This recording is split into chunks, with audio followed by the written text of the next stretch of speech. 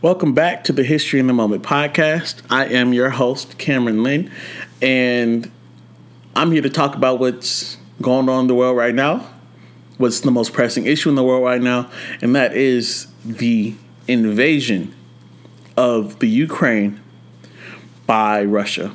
Now, before we say anything else, let us call this invasion what it is. This is a complete and utter violation of international law. It is a war crime, a crime against humanity, and a crime under the Geneva Conventions, which Russia signed back in the 1940s, just like the United States did. This is a tragedy.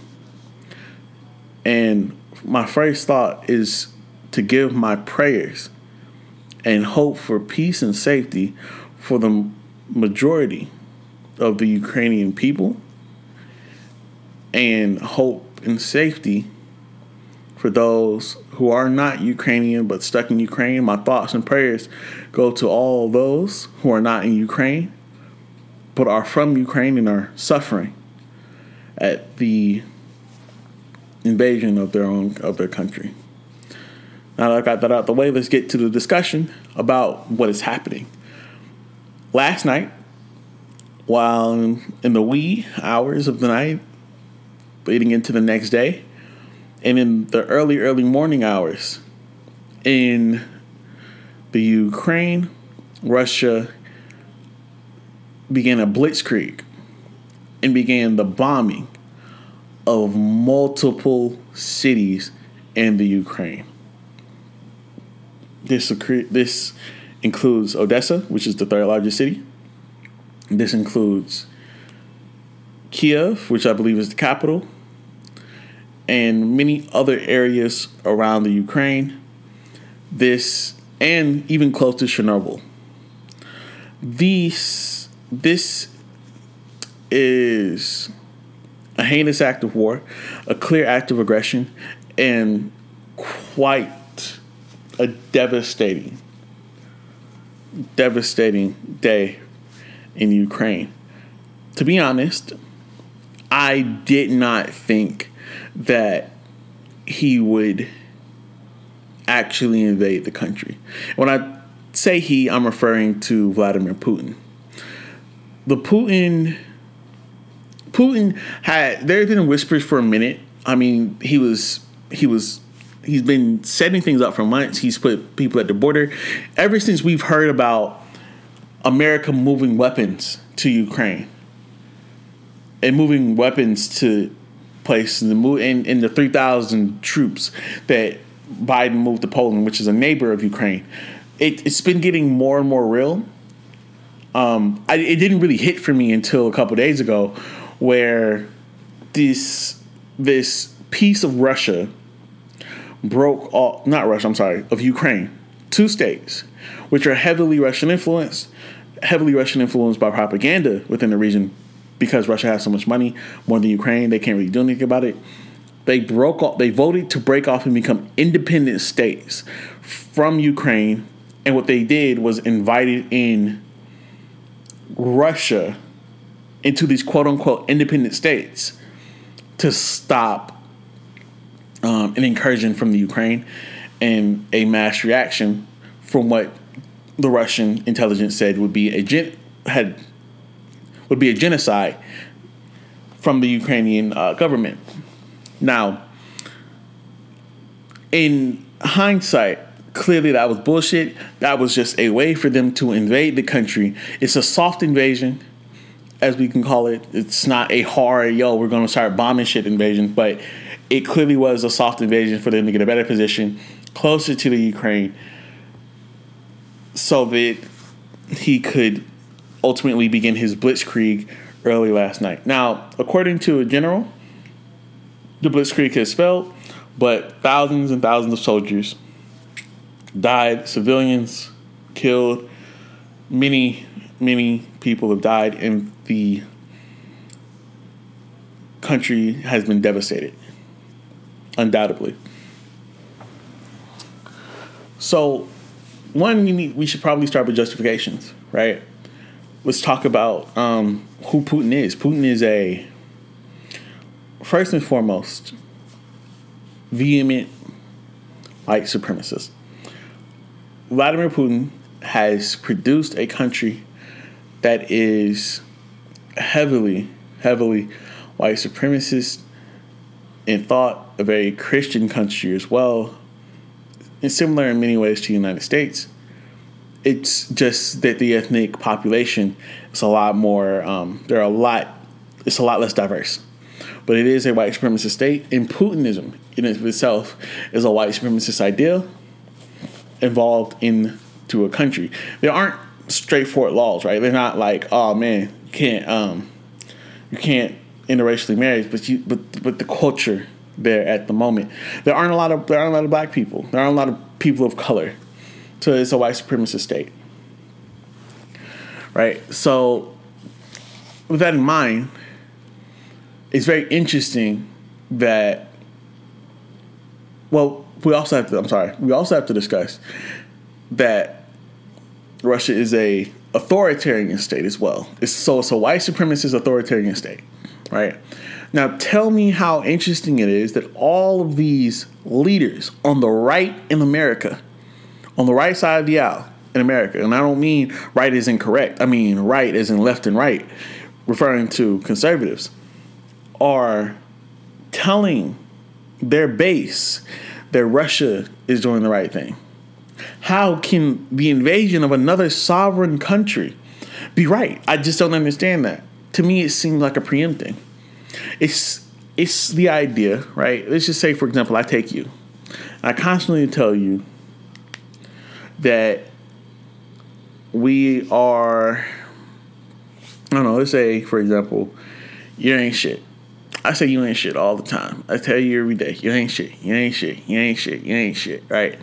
Then one day, something happens to you, and the first thing you say is you ain't shit. So now you believe that you ain't shit, right? That is a very similar idea to what they're doing. They're preempting you, right? They're telling their base. They're preempting their base. So for white authoritarianism, whether that be Trump, whether it be some other Republican like DeSantis when he comes back, that's what they're trying to do, right? Now, luckily, there is a bit of pushback. Whether or not the Democrats will pounce on it, it's unimportant to this conversation right now. Let's move on to why. I mean, why is Putin trying to invade Ukraine? Now, there's this idea to me, and this is something that stands out to me is really interesting. His justification is that NATO expansion is why you can't exactly justify the NATO. You can't exactly justify their expansion, even though they agreed to not expand past the former into the borders of the former Soviet Union towards the home state of Russia. But that's what's happened, in a sense. And that is his justification. Now, I think that's bullshit, especially because there is a country in the upper former Soviet Union area, above Belarus. There are like 3 countries that, now, Belarus is, it's right above Ukraine. And then above Belarus, there are 3 countries that are part of NATO that border the Russian home country. So I find the justification to be bullshit. But still, having Ukraine within NATO is a different type of threat. It's a different population. It's a different issue than having these 3 smaller countries in NATO. So it's problematic, right? Clearly, there's an issue there. And there might be some credibility to it. But I ultimately just believe it's the justification. The same way that Bush justified invading Iraq because Saddam Hussein, quote unquote, had weapons of mass destruction, which again was bullshit, right? So they justify their invasion of Ukraine or by saying we don't want NATO right next to the home country.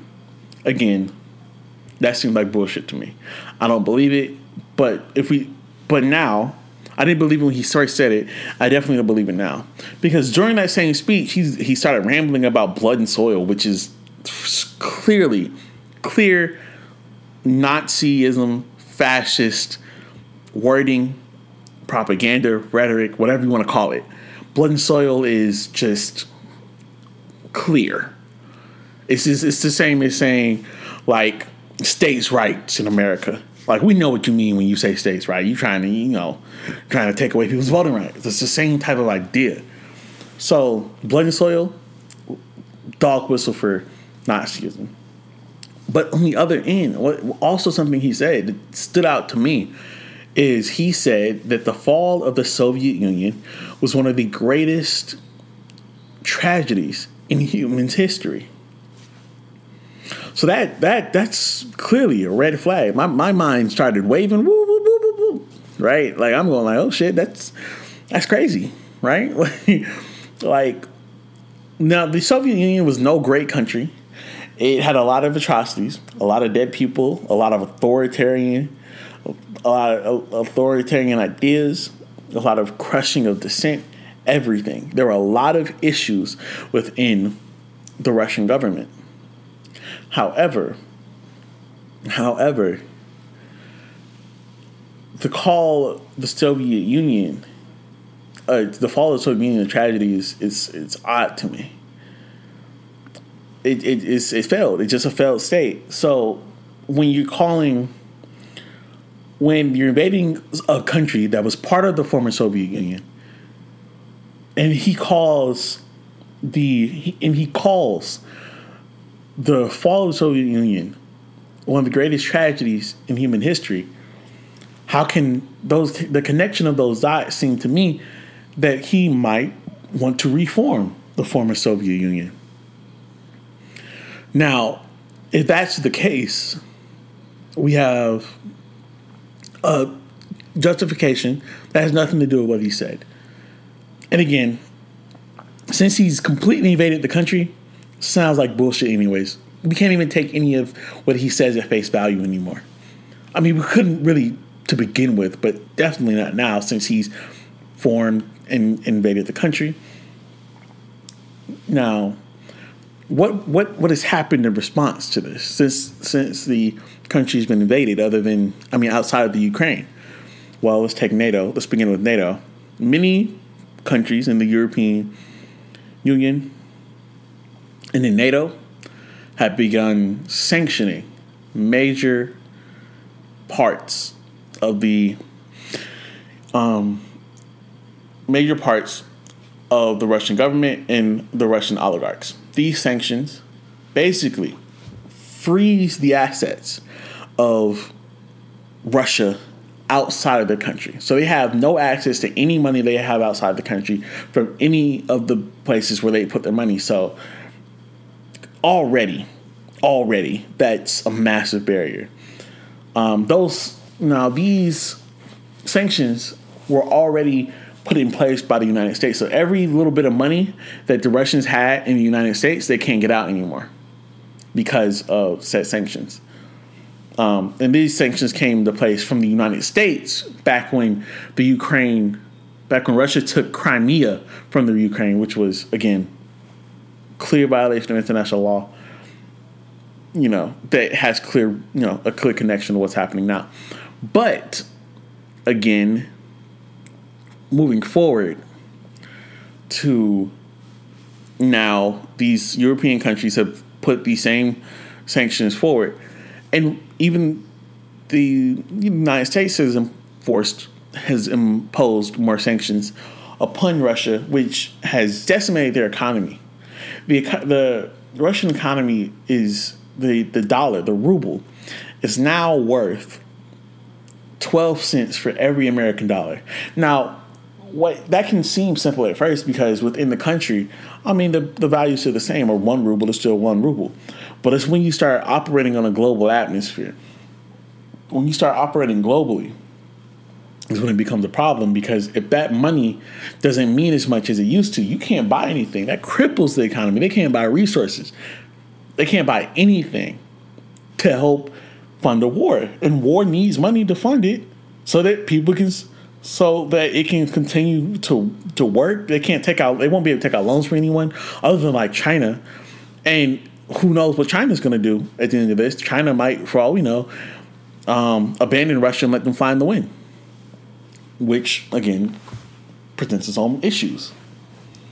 So there is one more thing that the United States is considering. I'm not sure if they've done it yet, where they're going to completely cut off the Russian government, the oligarchs, everyone from the global banking system. That would decimate the economy to a point where it would probably never recover. Vladimir Putin has said he would consider that an act of war. That is how devastating that sanction could and would be. On that note, I question the reasoning. Like, is it worth trying to put that sanction forward? Because, for example, what if the United States actually goes to war with Russia? That will be the first time we've ever seen two nuclear powers at war with one another. That is unprecedented, and an unprecedented destruction will come from it, undoubtedly. So I wonder if they'll do it. It's an evolving situation. We're learning more. This is the first war that I've seen begin. Especially in my days, like growing up and paying attention to this stuff. I mean, I was alive during the Crimea invasion, but this is the first one that stands out to me. So what happens next? I'm interested to see. Again, I'm praying for the people. I'm praying for the safety of those who are in Ukraine, who are facing an invasion from a clearly more powerful and richer nation. It is going to be it's a scary situation, and even from our end it's weird. Like I've never lived through something like this. So as this situation evolves, I'll try and talk more about it. I'll probably pay attention to it more later. From the stuff that comes out. So thanks for listening. This has been the History of the Moment podcast. I am your host, Cameron Lynn. Thanks for listening. Have a great day. Have a great week.